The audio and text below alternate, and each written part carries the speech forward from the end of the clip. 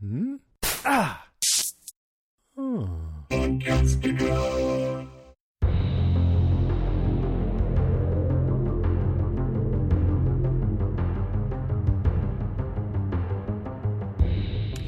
everybody, I'm Rima. And I'm Sean. And this is Strange Indeed, a podcast dedicated to the show Carnival Row.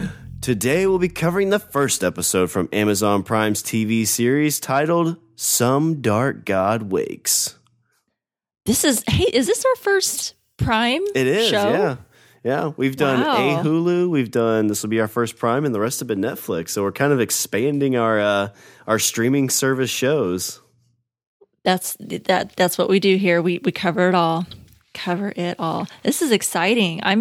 I'm really excited to talk about this one. This was one that we picked up and heard about from Comic-Con, right? Yep, it was a Comic-Con one. I was really it sparked my fancy because it's just kind of that, Spark your fancy. Yeah, kind of that fancy, or not fancy, it's kind of fantasy slash, bringing it into realism. So it really got me excited. So I'm pretty pumped to talk about it. Yeah, I'm really excited too. And with that being said, that's a great opener to lead us into our top 5. I'll go ahead and get it started this week with the opener. I really liked the opener that they started off here. They tried to give us a little bit of a history of the fantasy world, kind of plucked us and just dropped us in like, we get a little bit, but you still don't quite know what's going on, right? You're kind of like, okay, so there's some fae folks, some, what you hear like in fairy tales and stuff. And then they take us straight to this, really sad kind of scene where these fairies, which maybe at the time you don't know they are because they're running, right? I mean, if you think of fairies, you're thinking they're flying, but you see that there's barbed wire, and these corpses kind of scattered along the net of this barbed wire, which was really sad to see. And these people are being hunted down. They're being hunted down like animals, chased by these dog-like creatures. And, they can't fly because at first you're like, well, why don't they fly? And then I had to remember, oh yeah, because there's like barbed wire right above them. They probably, the ones that do try to fly just get caught up in this net of barbed wire. And I'm thinking, how long did that take to set up? But anyway, beside the point. So, we learned here in the beginning that the land of the Fae has had many wars fighting for their land. And I'm sitting there thinking, well, if there's already people living there, why are other people fighting over it? Does anyone even care about the people that are already inhabiting the land? Guess not. That's really sad to think that, these probably peace-loving people, have these foreigners come attack their lands because their land happens to have something valuable. They don't say what is there on the land. They just say that there were people fighting over the riches of the land. So I don't know what exactly is there that they're fighting over. Maybe we'll learn that. But clearly they've been left to a really terrible fate of, at the hands of their enemy that called the Pact. So I really liked how this was all set up. I thought it was well done setting in the woods, and I really liked when like Vignette and she jumps off the cliff and then spreads her wings, and I thought just all of that was beautifully done as far as like the cinematography and just the setting itself, and just kind of a nice opener to pluck us into this unknown world that we haven't like been exposed to yet. So what did you think about the opener when it started? I enjoy. So I'm a big fan of more showing than telling. So they kind of give you a good like minute of here's some little dialogue of like what kind of happened before, and they throw you into it, and they kind of make you just kind of learn as you go. Because very often in shows like this, you would have gotten like 4 episodes dedicated to this past event and lots of dialogue kind of like guiding the audience along instead of just kind of, dropping hints here and there about what happened, and we'll learn about this whole thing throughout the season, I'm sure. Cause like you said, there was some war between the Pact and the Burg, and the Burg teamed up with the Fae. And because we get a really interesting political aspect to this where the House, the Parliament group, they're fighting over this. One party, wanted to do something, and that caused them the war, supposedly, but the other ones don't, want the Fae to come in, but the other ones do. And it's kind of an interesting take there. But, my number 5, this kind of ties into a little bit, was the setting itself. Yeah. I'm a huge fan of whenever you take, kind of fantasy or any kind of, odd thing and you put like a modern twist on it. This one, because like I'm a big fan of like D&D and Pathfinder and stuff like that. And there's a new game called Starfinder, which is like D&D but in space.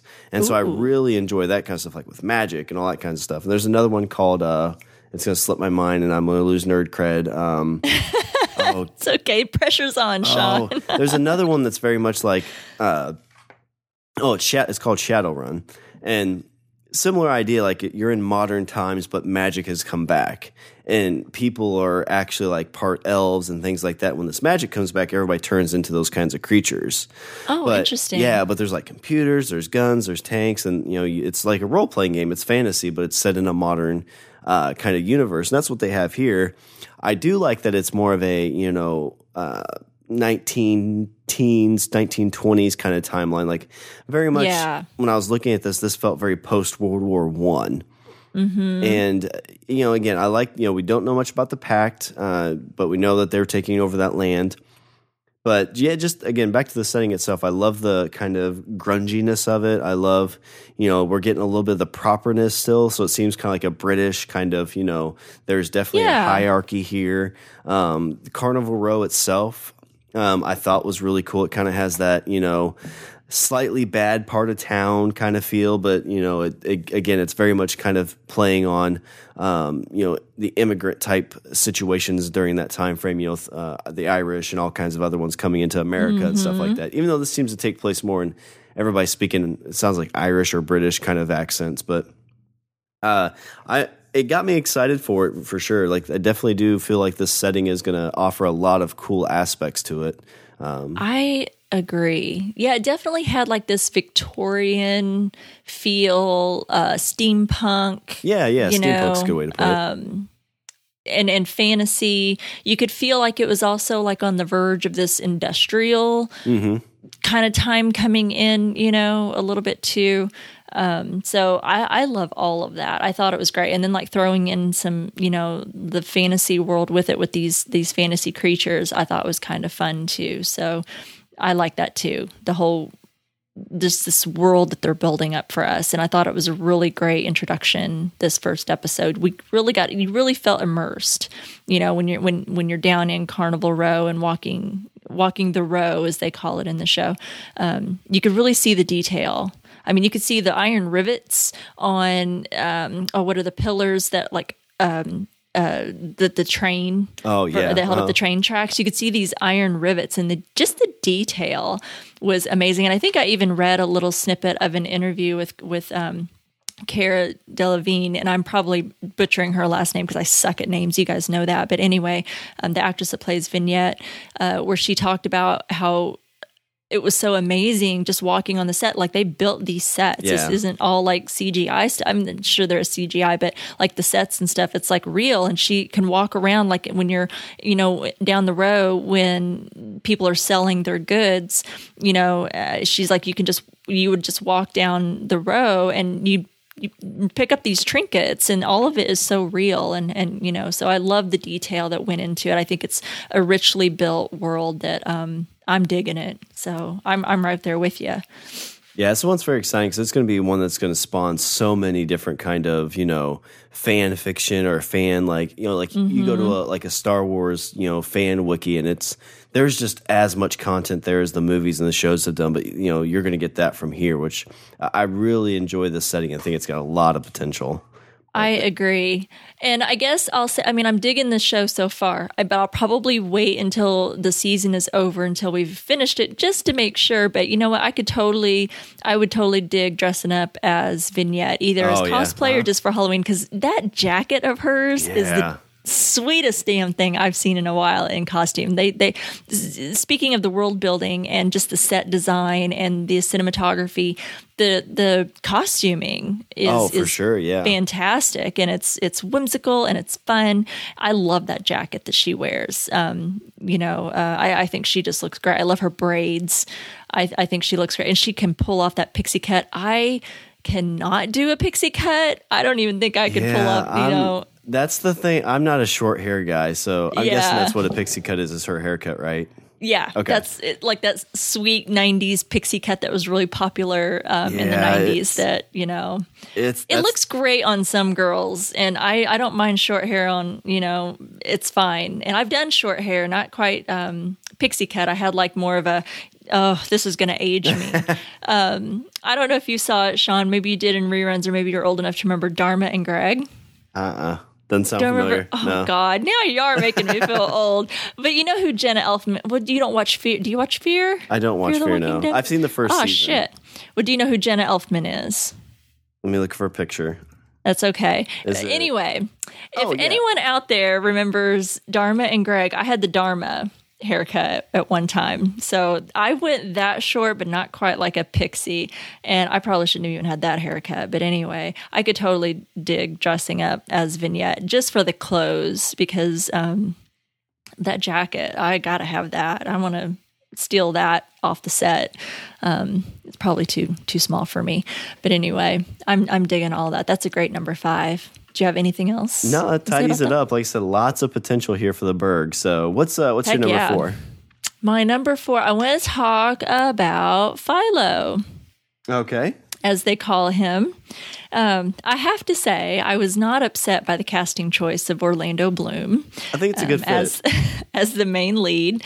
I think he's really grown as an actor. I mean, I remember seeing him, I guess the first time I ever saw him, if he was in anything before that, I was unaware, and shame on me. But Lord of the Rings, of course, as Legolas, and yeehaw. And then, of course, I totally got swept up with all the young girls of the age with Pirates of the Caribbean. Him and Johnny Depp that was my dream team. I was totally swept away with Johnny Depp and Orlando Bloom in Pirates of the Caribbean. So I'm a fan for life of whatever Orlando Bloom chooses to do. So good casting choice. Totally thought he is fantastic as his character. But speaking of his character, I really like he's I think a little bit complicated and a little bit mysterious. He's sympathetic to the Fae, and he really seems to have a good heart and care about, all of the immigrants coming in to the Berg. And you can tell he's well liked, when he's walking down Carnival Row, and, people are, saying hello to him, and they know that he's kind. And when he goes to interview the woman that was attacked, her friend says it's okay, he's one of the good guys, and so he seems to be really well liked and well known and respected, and so I think that's cool. But he's also got a little bit of a mysterious side to him as well. We know that he was in the war at a noon. Whenever he, we hear about this backstory with him and Vignette, which I'm sure we'll go into more. But he's kind of mysterious about it, and he doesn't give too much away.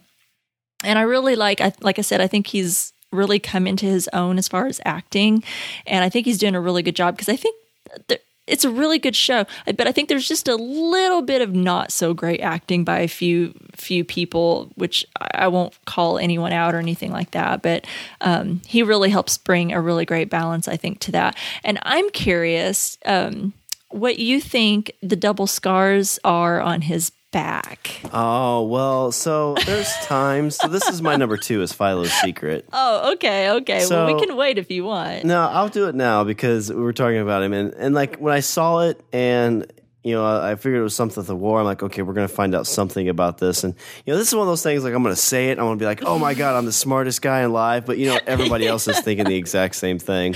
Right. So, it might be a little too cliche. He's sympathetic to, the creatures. He's sympathetic to the Fae. Mm-hmm. My guess is that he's probably like a half pixie, like a half Fae. And so he's had his wings removed to hide that. Okay. Maybe he came from that land and came over. I'm not sure, and like he's just kind of won his way into the Berg as it is. But that's kind of like, that's why I wonder too. Is like, you saw the double scars. It seems where wings would be. He's very sympathetic to him. So my guess, if I had to say, would be that he's probably like half Fae. Well, I don't think you're, and we could be wrong, but I don't think you're far-fetched with that theory, because that's where I was thinking too. I was like, well, those scars look exactly where you would see, or where you would think there to be wings, from a fairy, or maybe some other creature that we don't know about yet. I feel like we haven't been fully we're only in the first episode. I doubt that we've been introduced to all of the Fae folk. And they seem to say in this show, Fae folk is all of the different creatures. There's fairies, and then there's fens, and, there's, others. But Fae folk just tend to kind of lump them all together. But anyway, I understood it as Fae was just fairy because they called them pixies, but they had a different name for the creatures. I could be wrong. So I have it in here. I took some notes. I was doing some online. There's lots of backstory stuff to help kind of get you, because some folks I know kind of went into this and were just really confused. They felt it was hard to follow. And I just want to encourage folks. I know that there's a lot here. There is a lot of the fantasy stuff here, but you can kind of just take that out and just think of the characters and think of the human element part of it and not worry too much about like the fantasy stuff. But what they say, from what I read, a Fae is everyone who is not a human in this universe is referred to as a creature, or less kindly, Critch. We hear that a lot in this first episode, Critch.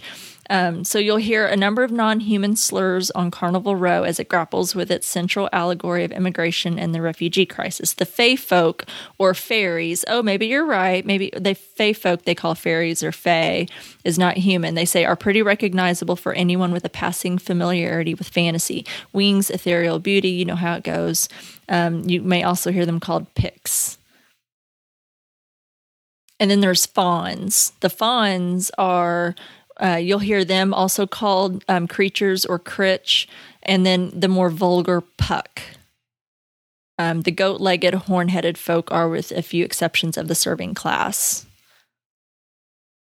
Yeah, interesting for sure. And I think, because I think I said something about Fae, and I was like, is that fairies? And I got yelled at because it's like, of course it's fairies. I'm like, I don't know. Like, give me a break. It's all fantasy. Yeah, well, we're learning. Yeah, it's fantasy. But anyway, but yeah, I don't think you're far off from that, because I was thinking the same thing. Because then he also, when he got back from that fight, it was kind of towards the end, and his landlady's in his bedroom. That's where it kind of got me thinking, because he's like, no doctors. Right. He's so adamant about no doctors that it's like, okay, so you've got these mysterious scars on your back that look, very, like where wings could have been, and also very adamant about no doctors.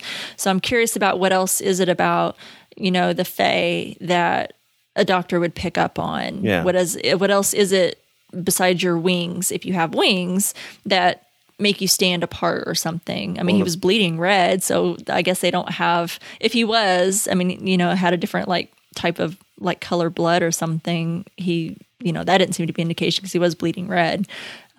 Maybe that's not a thing. I don't know. Well, apparently he's got some magical touch too, because she's always willing and able to save him dinner after 7. Clearly states in the rules, dinner's from 6 to 7, and she's willing to break those rules. Well, I'd keep his plate warm.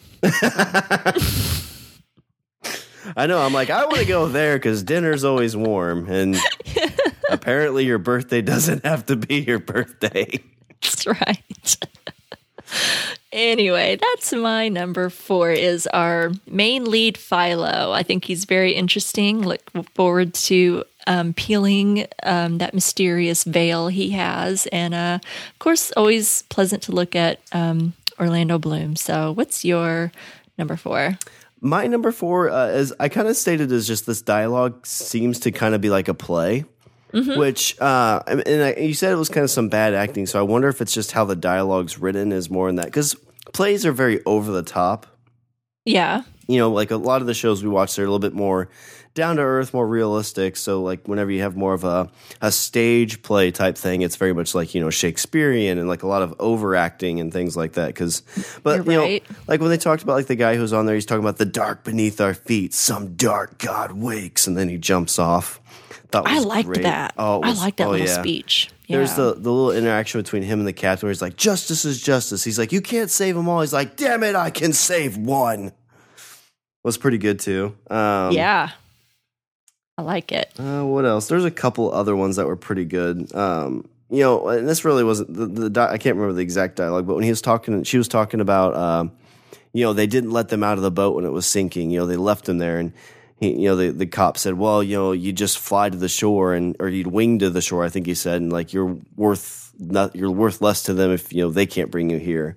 So it kind of shows like this very much like they're saving these people from their homeland, but they're putting them into this indentured servitude, which was very much a thing like in these teens, 20s kind of time frame where people would go into this indentured servitude, and a lot of times. And it was essentially like slavery because they set it up to where it's like, well, I mean, yeah, you can live here and we'll pay you so much. And after 10 years, you'll get your freedom. But, you got to pay us for housing. You got to pay us for the food. And by the time you work all that stuff off, you don't have enough to get yourself out, which is just horrible kind of situations, of course. But that's really what they're playing on here, I think. But back to my number 4 is just essentially that the dialogue from this, I feel, is like a play.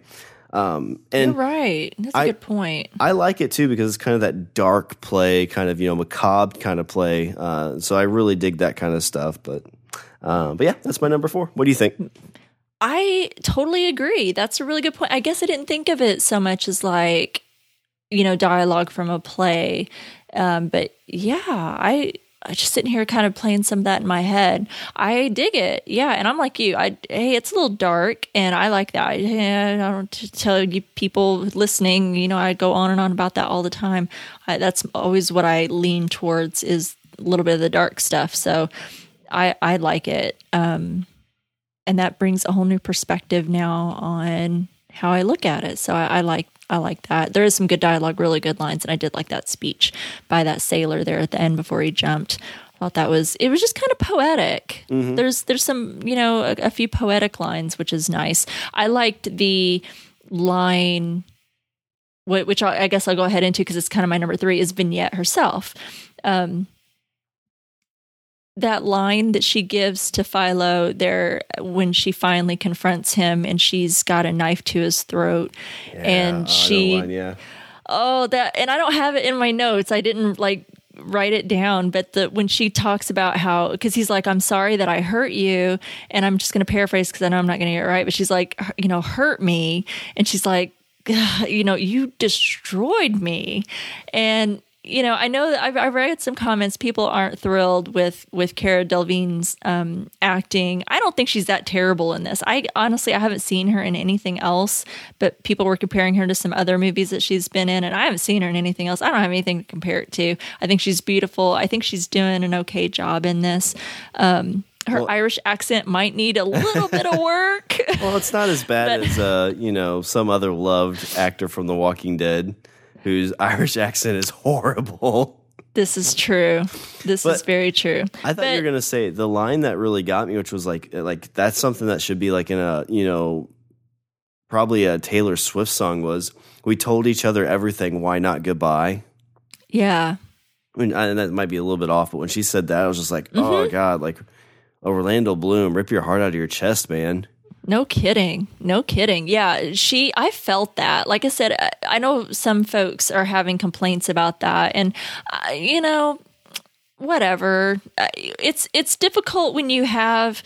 Sometimes when you have like really good actors like Orlando Bloom, they kind of point out the like shortcomings of others that are, maybe not up to the same level. Not that I don't think she's that terrible or anything like that, but sometimes it's pretty hard. Sometimes great actors bring out the best in other actors, and other times it just kind of puts a spotlight on, on someone who's not as great of an actor. So maybe that's kind of what's happening here, but I'm liking her so far, and I really felt that. I felt that when she was like, you destroyed me, because I'm like, hell yeah, girl. You tell him, because who hasn't had their damn heart broken? And just that girl wore a freaking widow's braid for 7 years. They weren't even married or anything.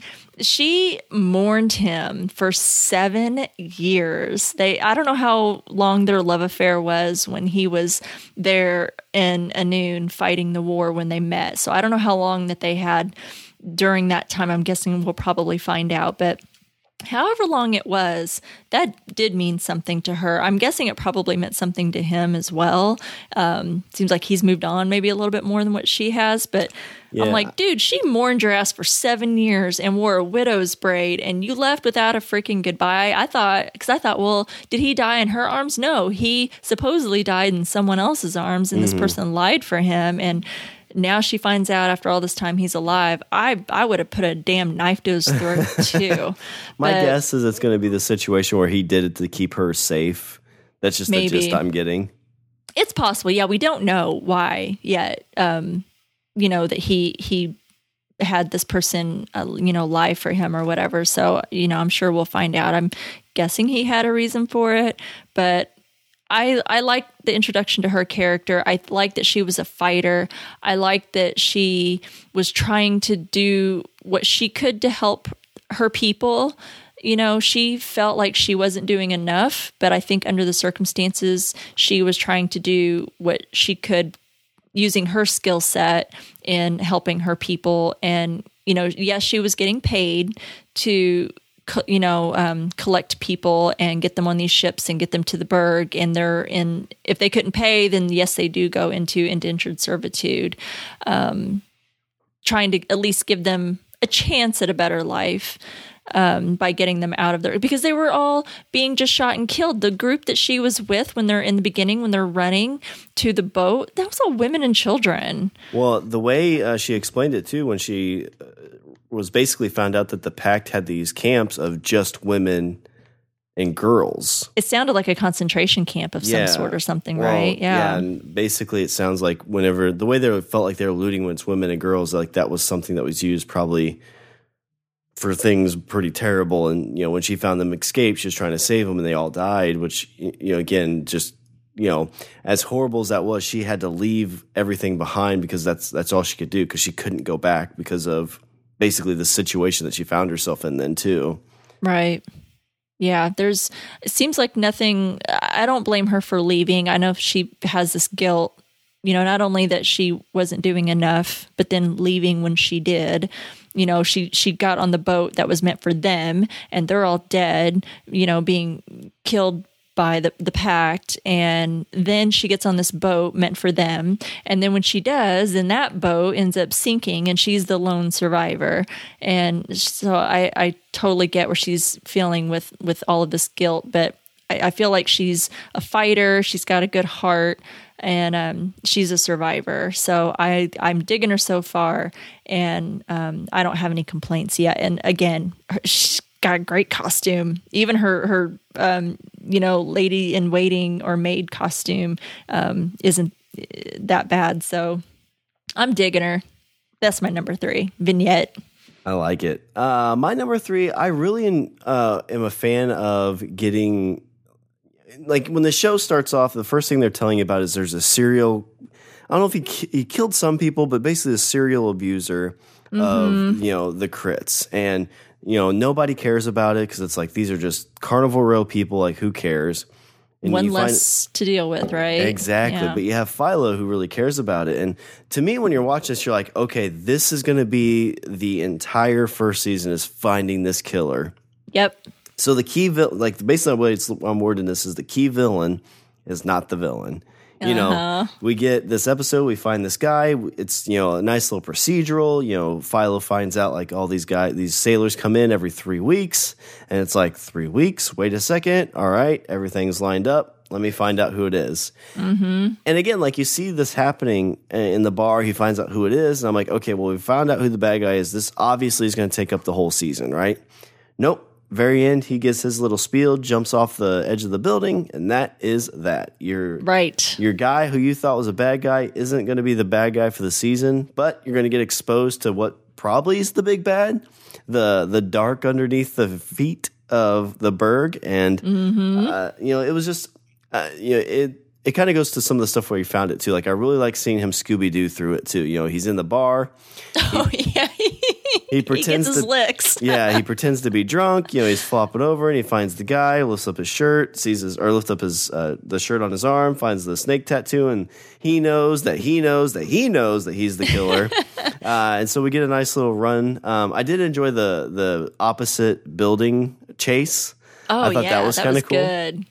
But again, I like that they kind of surprised me very early on because, again, like as somebody who's watched a lot of TV, you kind of like, okay, here's the tropes that are going to happen. And then when you get something that kind of changes it, you're like, so damn predictable. Yeah, you're like, okay, that was surprising. Let's see what happens here. So my number 3 is just our key villain is not the villain. I like that. I'm right on board with that because when it started out, okay, so he's looking for this villain, like you said, and it's interesting how they kind of seem to model him a little bit after Jack the Ripper. Yeah, Did you pick up on that too? So I was like, oh, okay, so we got this Jack the Ripper type, villain, killer, assailant. And I thought, oh no, is this what we're going to do the whole season? Is this what the whole season's going to be, is looking for this? I thought this is going to be kind of tired. But like you said, gets wiped out this first episode. And I was like, okay, good. Now we can, we've got that kind of out of the way. It made for an interesting episode, kind of how he was able to deduce who it was. He's on the trail of this fellow policeman, and then ends up coming up with this theory that it's a sailor. And I love how he just kind of stumbles upon it by accident again with the fighting, and he gets the guy throws a hammer at his face, and it's like, I like that he's not just this perfect fighter or this perfect, can just swoop in and handcuff the guy and off he goes. He had to work for it. And so I like that. He took his licks. He definitely got, beaten up, and he definitely earned that for sure. But I like it. I like that it was just wrapped up, and now we're kind of getting into more of a deeper story. Like you said, now we've got this big bad that I'm sure we'll talk about. But I did like that. That was a nice little introduction and end to a piece of that story. So that was good. We are in agreement. So my number 2, we've talked about, I don't know how much more I can really talk about because we have kind of already talked a little bit about it, but I wanted to talk about the Burg itself, I guess, and just like the environment. The Burg, we come to learn, it's a city torn, and we get a little bit of that, as you mentioned, in it looks like this Parliament style political system, which I don't understand. Have you ever watched Parliament on TV?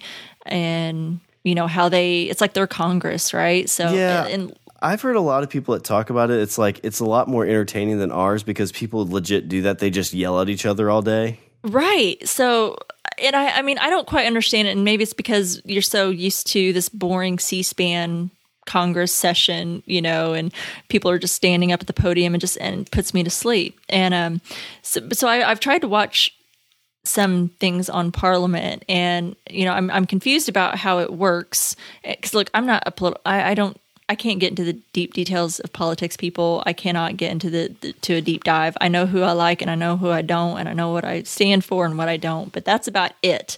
So, I thought it was interesting though. I like how they do get up and yell at each other, and they're basically, they'll get up and call each other out on their bullshit. So I do totally appreciate that. So we get a little bit of backstory about the Burg that, it's a city torn because of these Fae refugees that are seeking a safe place to live. And the reason that they have to leave their homeland is because the people from the Burg pulled out and left them to their enemies, the Pact. They're in this war, and then they just decide, oh, we're done. And they go on and pack up and move home. Oh, sorry, fairies and all of you Fae folk. You're just left in the dirt. And so now their home is now hell. And there's a city torn. And it was interesting to see how the politics kind of came into play, because the minority currently are the ones that pulled them out. And now they're in the minority, and then the majority were the ones that went for the war and tried to win it.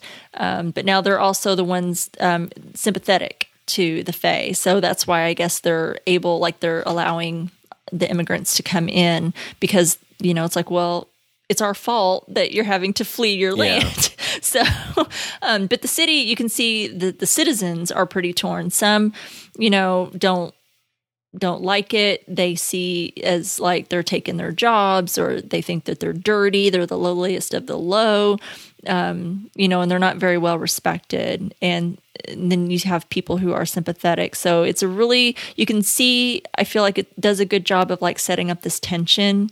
So I feel like that's probably going to build throughout and play out a lot during the season, I think. But I think that they really did a great job. And I think there were some parallels. I do not want to go into a lot of current events with what's happening, but I do see a lot of parallels to what's happening today when they're talking about wanting to just, we don't want these people here, and they need to go back home. Yeah, they need to go back to their homes. So, and that's, you definitely see how this is set up during this, like you said, Industrial Revolution time period, and the same things was happening then with the Irish and a lot of people like that coming over. It's always kind of been and all over too. I mean, not just you could say this very much talks about America, but I'm pretty sure that like even in Britain and places like that, whenever they started bringing in outsiders, there's a lot of pushback on it. So it's definitely a tale that's been told throughout the history of the world where, outsiders coming in is, it's never an easy thing. And especially here, these are, refugees, immigrant kind of thing. And, even at this point, they're kind of responsible for it. It's just kind of interesting. Yeah, I just thought there were a lot of interesting parallels to current events. And yeah, it has happened throughout history for sure, but it certainly does bring a point home. With things that we see today. But I really like seeing this, how they're setting up the government system or getting a peek into it and how they run things and how there's this tension, this chancellor, one misstep and he can be thrown from his seat and it could go to the other guy. And it's just, I really love that. And as a side note, the chancellor is played by actor Jared Harris, which everyone should know by now. I've got a total fangirl thing happening for Chernobyl, the series from HBO. Jared Harris was in Chernobyl, and this man will never do any wrong ever in my book from now on because of Chernobyl. And I did not know he was in this. I knew Orlando Bloom and Carol Delevingne were in it, and I did not know Jared Harris was in it. So when that came to that scene, when they're in like this parliament setting, and I see Jared Harris at the window, I just like squealed. I was like, whoa! I was so excited. I was like, what a sweet surprise. My face lit up and I'm like, dude, you just don't even know the joy that you just bring to my life. He's so amazing, such a great actor, such a sweet surprise to see him in this series. I think he's going to be fantastic moving forward. But I love how this is all set up. And I feel that maybe some people were either, I read some things online. People were like, I'm lost. I have no idea what's happening. I don't know what happened at all in this show. And I understand that because, we don't have, this is an original material, Game of Thrones, Lord of the Rings, things like that. There's book material, there's source material that, if you just jumped into watching Lord of the Rings, and it can be sometimes for some people kind of hard to follow and confusing. Well, you can go online or pick up a book and read the backstory. There's reference material to kind of fill that out. We don't have that for this. And so I understand why, folks are probably confused, but I have a feeling that this is a show that even though we've kind of just been plucked into the world, I feel like if you continue watching, the next episode and then the next episode, it's all going to start coming together, those puzzle pieces and those things that maybe didn't make sense in episode 1, by episode 2 or 3, they're going to start making sense. So I hope everyone kind of stays with it and gives it a little bit of a chance. But, I thoroughly enjoyed it so far, and I like seeing that political, the workings. And I didn't find it too hard to follow, at least that part of it. And like I said, I'm a total dum-dum when it comes to politics. So, but that was my number 2. Like it. My number 2 is just Philo's Secret. So if you want to move on to what your number 1 is. Well, short and sweet, and we've already talked about him a little bit, is what the hell was that creature, beast, malevolent thing crawling out of the sewer? because again, they said, and I love how they kind of repeated that. We talked about that sailor. I don't even know. I'm just going to call him Jack because that's what he was called, was Unseelie Jack, nicknamed by the people in Carnival Row. And he gives that little speech to Philo when they're on the roof, but then they kind of repeat it again. And when he tells them there are worse things than him out there lurking under the city, and then this thing comes out. And is that something that traveled with them from the Tiranoc, or? Well, yeah, and it's so this is my number one too. So okay, let's talk. Let's chat. Let's chat. Because I kind of wonder if it's almost, I probably say this a lot because I love the ideas. It's almost like American Gods type thing. So, you know, as the Fae and as, you know, all these creatures that come over, they've kind of brought their religion and their gods with them. And so in doing that, it's given their gods and stuff an opportunity to kind of, you know, set up shop in the Burg. You know, not spoiling anything for American Gods, but that's kind of the idea behind American Gods. You know, right. People start to worship these, you know, things like electricity and TV and cable and media, media, and from that spawns these gods. So, and it's done in all kinds of, you know, literature and stuff like that. Is like, you know, when people stop worshiping or sacrificing to gods, they disappear and die because that's how they get their power. Right. So it would make sense that if people are starting to worship their things in other lands, that they'd be able to come with them. So that is really good, Sean. Yeah. That's a light bulb moment for me. That's a really good theory. I'm hoping that's kind of what it is. So, and not that like all their religion they're bringing over may be malicious, but it may be that, you know, obviously, like in any kind of cultures, there are religions that are kind of darker and more creepy, and there's some that are, you know, not like that. So, you know, maybe that's what they're bringing over, or maybe it's one that's kind of, you know, being almost like a false prophet kind of thing. Like there's tons of stuff you could play on with this. Like you said, it's original content, so I have no clue what it could be.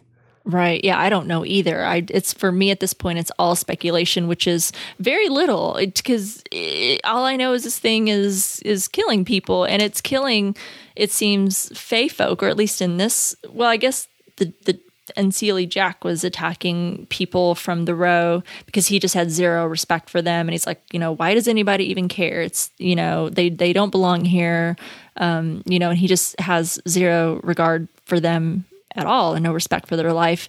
But this thing killed a fairy. And so I don't know. It looked dark. It looked creepy. And it reminded me of freaking Pennywise coming up out of the damn sewer. Oh, yeah. You know, I didn't like that at all. It kind of reminded me of like a werewolf looking thing too. Yeah. I don't know. It didn't look good. So I'm interested. You know, I think it was interesting. A little introduction, like you said earlier, that this Unseelie Jack wasn't the real villain, that this creature, whatever it is the real creature. So I'm excited to see what happens next. Yeah, lots to come on this. So I'm curious, what do you have for some notes then? Some notes. I don't have too much. You know, we didn't talk about the brother and sister. You know, she was something else. She was a high maintenance girl for sure, judgmental some, and he was interesting as well. So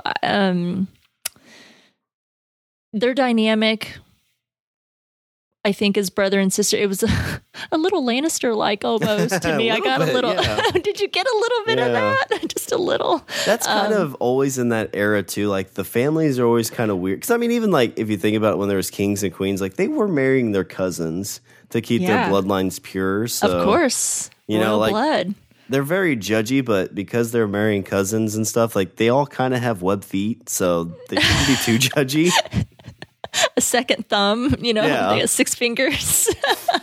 I did enjoy that, like she's getting all spoofed up for the new neighbor who found, you know, who bought the house across the street that's super expensive, sight unseen, and then when he walks over, it's a puck or pack. I can't remember what they called him. They call them puck, which is a vulgar term for fawn. Those are the goat-legged, horn-headed folk, or fawns. And apparently they are supposed to be, out of like all these mythical creatures, again, I don't think we've seen all of them yet, but out of all the mythical creatures, they're supposed to be considered the lowest of the low. So this is a dude that started from the bottom and now he's here. Yeah, so I'm interested to hear this guy's story. Yeah. How did he get to be from, considered a lowest of the low creature in a very low status to being clearly very wealthy? And was the person answering the door a human? I know they... Yeah, he looked human to me. I mean, I don't know. We see that when Vignette is dressed in her maid's uniform, they strap her wings down. They in her corset, they have these special straps to keep her wings strapped down. So I guess if they were fae, that they could do that. But I have a feeling that they're all humans, because what perfect situation would it be that he can have servants that are humans, that it's, instead of, because we see there was a nanny and then another maid in the house that Vignette works in as a servant, and is it the Spurnrose? Is that their names? Ezra and Imogen Spurnrose. I could be totally wrong. I know it's Imogen and Ezra, but I could be off. There are some really strange names. If you guys look up the character names in IMDb or any other resource, there are some funky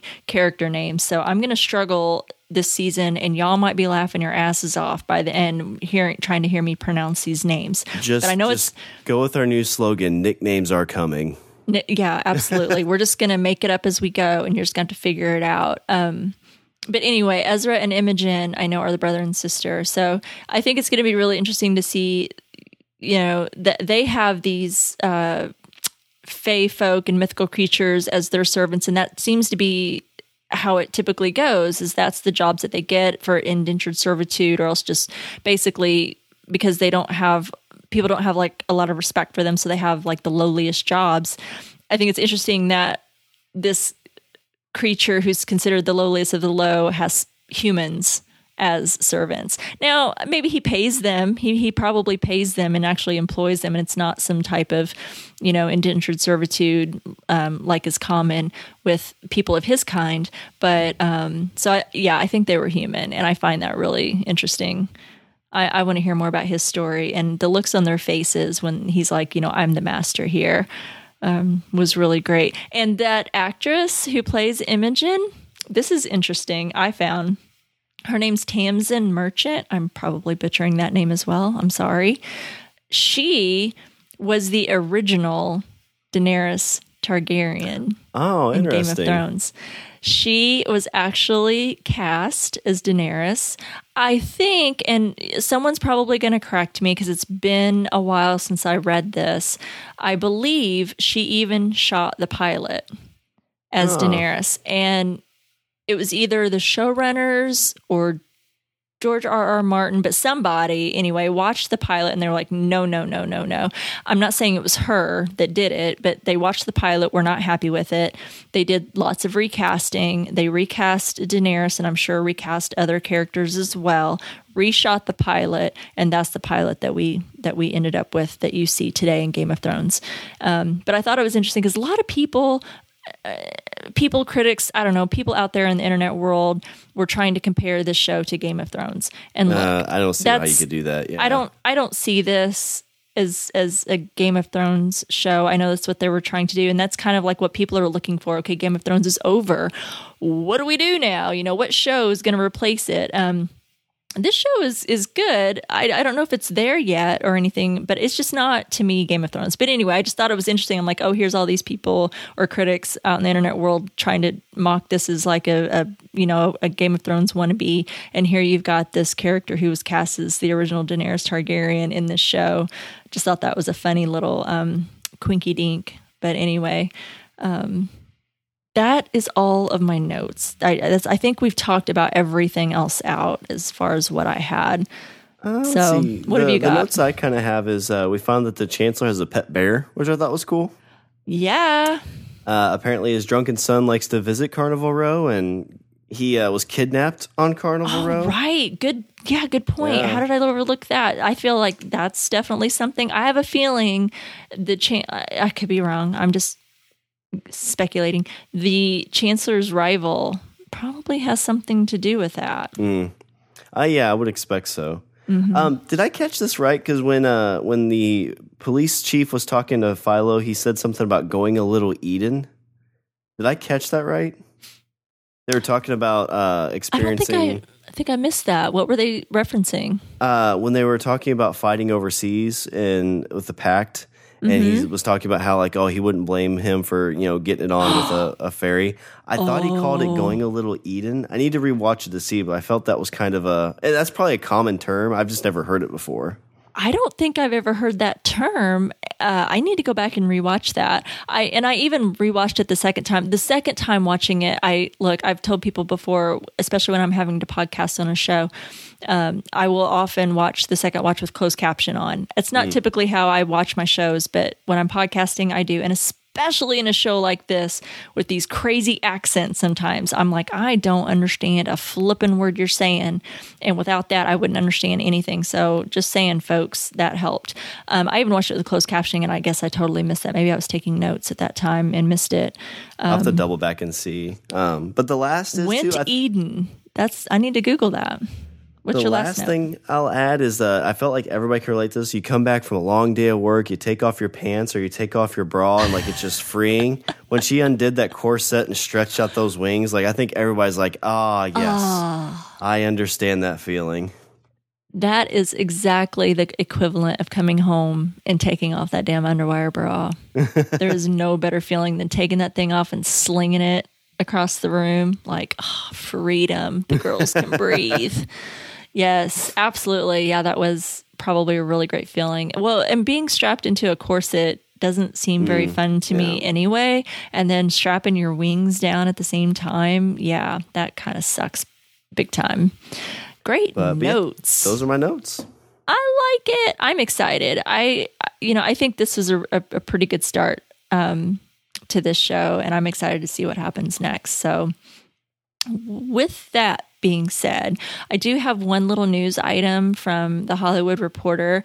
So at Comic-Con, a lot of the cast members and some of the the showrunner and executive producer. So Travis Beacham, Orlando Bloom, and Carol Delvine were at the Comic-Con panel. Travis Beacham is an executive producer, and he's also the one that adapted the series from a script that he wrote. So he wrote the script years and years ago, and they brought him on to help adapt the series from that script. So he says, when they're talking about the show, he says it's a kind of fantasy noir series that takes place in a neo-Victorian world and follows, among other things, a detective played by Orlando Bloom following a series of mysterious murders, and also an immigrant from distant shores played by Cara Delevingne, who is a fairy. Orlando Bloom described his experience as stepping into the wildest parts of your imagination and having it realized before your very eyes. And he also acknowledged his Lord of the Rings past when he says, "I love a fantasy, as some of you may know." He jokes. He says, "I really felt like I hadn't seen this world before, and I was just amazed at the detail and the richness of the characters." He says his character was, in quotes, "a fun way for me to explore my shadow self a little bit because he's a man of secrets." Cara Delevingne, meanwhile, described her character as a fighter of love and a warrior, and she was impressed by the set design that the crew created on the Prague set. So this set is in Prague. I think that's a beautiful, beautiful city. I would love to visit there one day. And she said you could walk around this whole city and pick up all the little trinkets. She said everything was so realized, the prosthetics, it was really like being in your own fantasy world. And then Mark Guggenheim then says part of that world is a discussion about racism and sexism, classism and spiritualism. And we kind of cover it all. And we look at all the different ways that you can differentiate the people and creatures in society, and makes for a very layered and complex show. So I like that. Yeah, Prague is very much like you think of a very old city too. So it kind of makes sense to use that.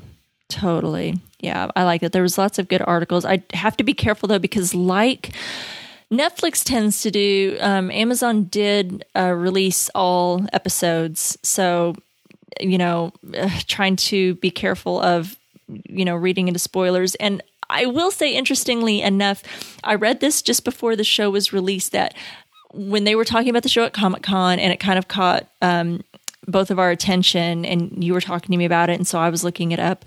Before this was even released, because this was released, a week ago? Yeah.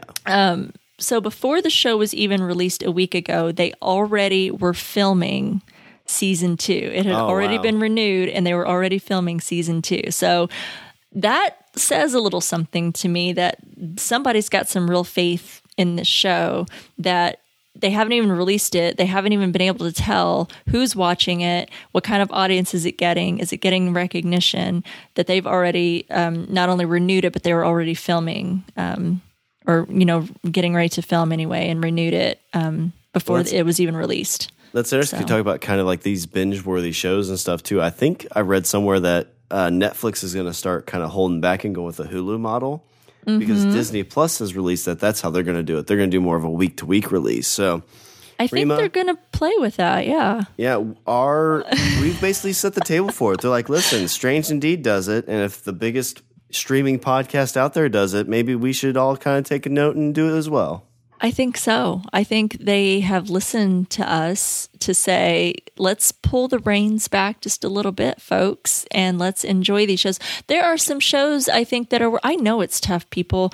We watch Stranger Things and other shows from week to week, and it's hard not to keep going. But I'm going to tell you what, it's with shows like that, it's so worth it. Like, there are some shows that is best to take that week to digest it, so you can listen to that podcast. You can go talk to your friends about it, or get online and talk to your friends about it. Lost, Game of Thrones, Breaking Bad. Those are just a quick pick handful of shows that were my favorites. That as much as I wanted to know, like the show ended and screen went black and you're like, no, and you had to wait to the next week to find out what happened. Listen, you didn't have a choice. It wasn't on Netflix. It was live on TV, especially with Lost. God, Lost did it to me every freaking week. And that was tough because that was before I knew what a podcast was. I was still didn't know what the frig internet was. But anyway, that was a show that you had to chew on for a little while. You didn't just swallow that shit. You chewed on it for a while and then digested it. But anyway, I think there are some shows that should be week to week. And then others, if they want to release them all, I think that's totally fine too. Like the easy stuff you don't need a brain for. But anyway, we're setting the tone here at Strange Indeed. That is what we do. So we have some letters from the row, our listener feedback portion. We got some really great feedback. I am so stoked that we've got some folks excited about the show, or at least excited enough to at least watch the first episode. Hopefully they stick with us for the rest of it. You want to take that first one, Sean? Yep. So our first one comes from Laura Willie Swink. So I'm hoping to warm up to it. As someone who loves all the old lore of the Fays, I was not instantly captivated. It kind of felt like Victorian NCIS with supernatural creatures who aren't as magical as I'd hoped from the summary of the show. They're obviously set up to be the other in The Outsiders, and the moral of the show is a bit heavy-handed.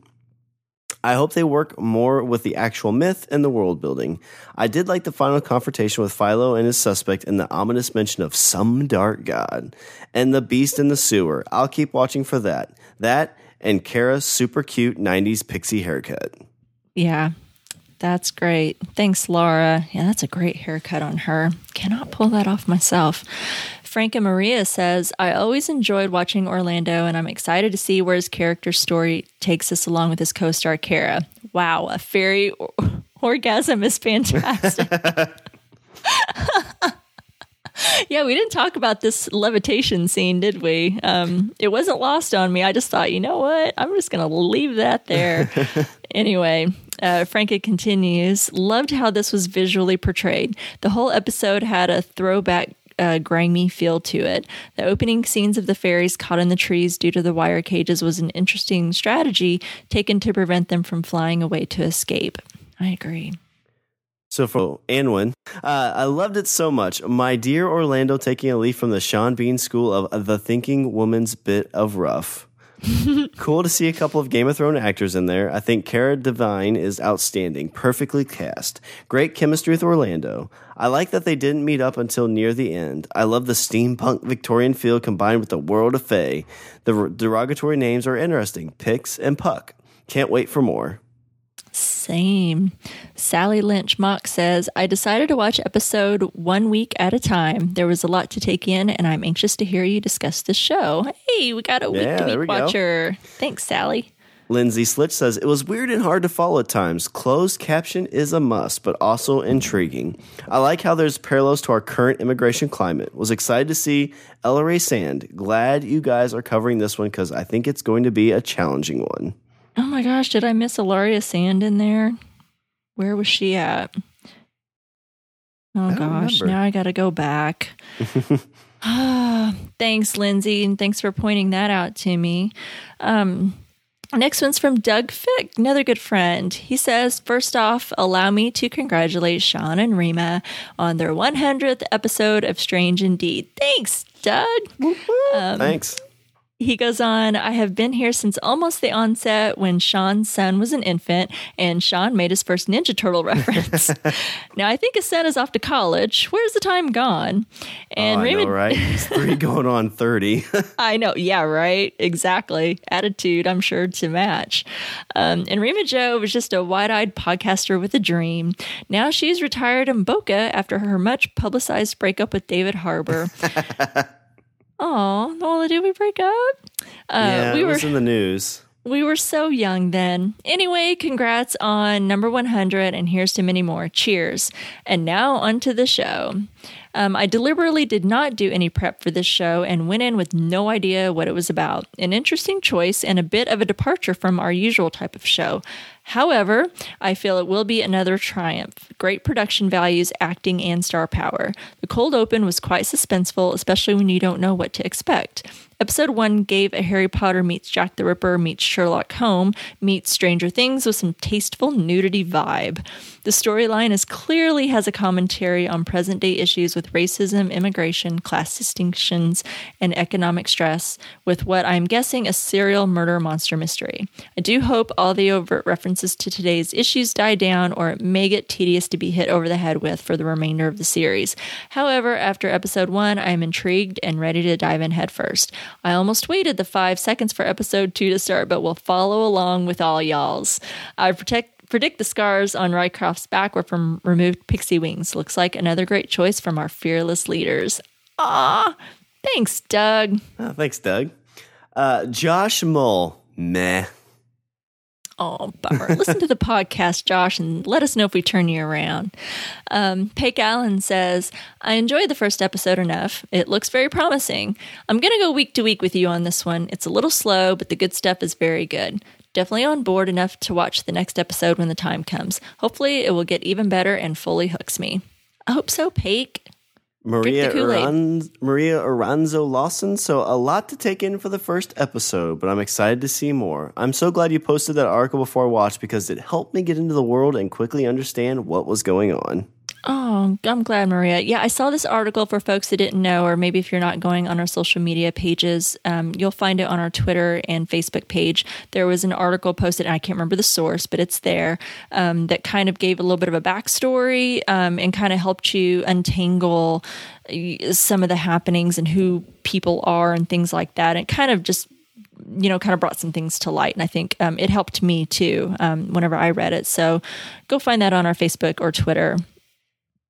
Thank you, Maria. So we have a couple emails. First one we have says, Hi, Rima and Sean. So this is another one of those shows I didn't know if I was going to watch, and you guys covering it made my decision for me. Aww. See, Look at the power we have, Rima. I promise I'll use it for good. Thank you so much for that.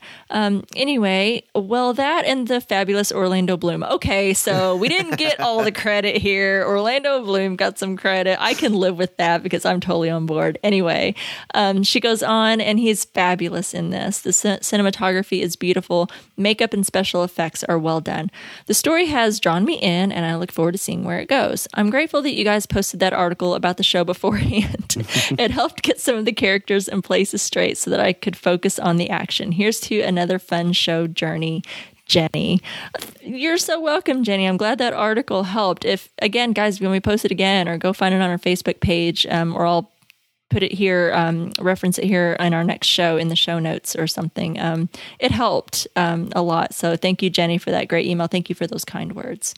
Yeah, I can make sure to try and put it in the show notes for this episode. So check there, and if it's not there, you can holler at me and we can get it to you. Our next email says, Hi, Rima and Sean. Glad you are covering Carnival Row. Here are my thoughts on episode 1. When the Fae were being hunted down by the Pact, I think the writers had them run on foot just to move the story. Why didn't they all fly in different directions? Some of them could have made it onto the boat to avoid the vicious animal dogs or getting shot. I think that's like what you said. They had like barbed wire or cages above the tree line. Because I kind of missed that until you mentioned it. It's like, oh, yeah, that makes sense. Mm-hmm. Getting to the ship didn't matter as something other than the storm sank the Deliverance and killed everyone but Vignette. Storm water can't punch holes in the hull of a boat. Ooh, good call. Philo allowing Vignette to grieve for 7 years is unforgivable. That is the only thing I dislike about his character. He has a lot to make up before I begin to like him again. The aristocrat's sister, Imogen. Call her Emo, because that's good pizza. Cares more for social status than marrying a fawn creature. I love the look on her face when she saw the most expensive house on the block was owned by a fawn. Mm-hmm. The woman that Vignette bumped into at Carnival Row is the same woman that found the flute and the photo of Philo and was taken by something. I think she's still alive, and those items will come into future place somehow. Can't wait to see how all this pans out. Darnell. Oh, that's a good catch. Thank you, Darnell. That was great. Uh-oh. All right, so we've got one voicemail tonight, and that is from our good friend, Steve Brown. Hello, Sean and Rima. This is Steve, and this is for Carnival Row, Episode 1, Some Dark God Wakes. Top fives, The Pact. This is an interesting political, The Pact and the Burg. I guess, the story's not about the Pact or what's happening on Anon. The story's called Carnival Row, so we probably won't learn much about the Pact, if anything at all, but I thought it was an interesting little bit we got there at the beginning. And at first I thought maybe it was going to be more episodic than serialized, and maybe it still will be. It seems like he might get like one case of an episode, and then there'll also be the overarching theme of everything else. But we'll see. And what was his partner doing in the bar? So I watched this twice, and I'm still like, I don't know what the guy did. Philo sees a suspect. He staggers over there pretending that he's drunk. His partner's at the end of the bar. The guy hits Philo with a bottle, runs out of the bar, hits Philo with a second bottle, and then his partner appears from somewhere. What, did his partner go take a piss while Philo was confronting the suspect? I don't know. It just seems weird. And then Philo's like, go run around back in the back of the neighborhood and catch up with him. I love they did not go with the trope of the whole, I thought you were dead, and then they kiss, and then Night in White Satin plays, and they fall in love again. No, he lied to her he told someone to lie to her about him being dead, and she spent 7 years mourning him. Come on. Finally, I loved the scene where the sister is talking to Vignette, and she says something about a puck living here in Finister Crossing. I can't wait to see how this part of the episode, this part of the show turns out. It's got a very moving on up feeling to the east side, so Jefferson's vibe to it. So can't wait to hear what you guys thought. Talk to you later. Thanks for the message, Steve. That was great. That was great. Oh, that made me giggle. Thank you, Steve. Thank you, everyone. I know that there were some mixed feelings. I hope that everyone give us keep watching. Give it a little bit more time. If it doesn't sit well with you, hey, that's fine. But I hope that you guys stick it out just a little bit with us and kind of see where this story goes. I think they're really building up to something really interesting here, so I'm excited. So thank you all so much for contributing. I hope to hear from you guys next week as well.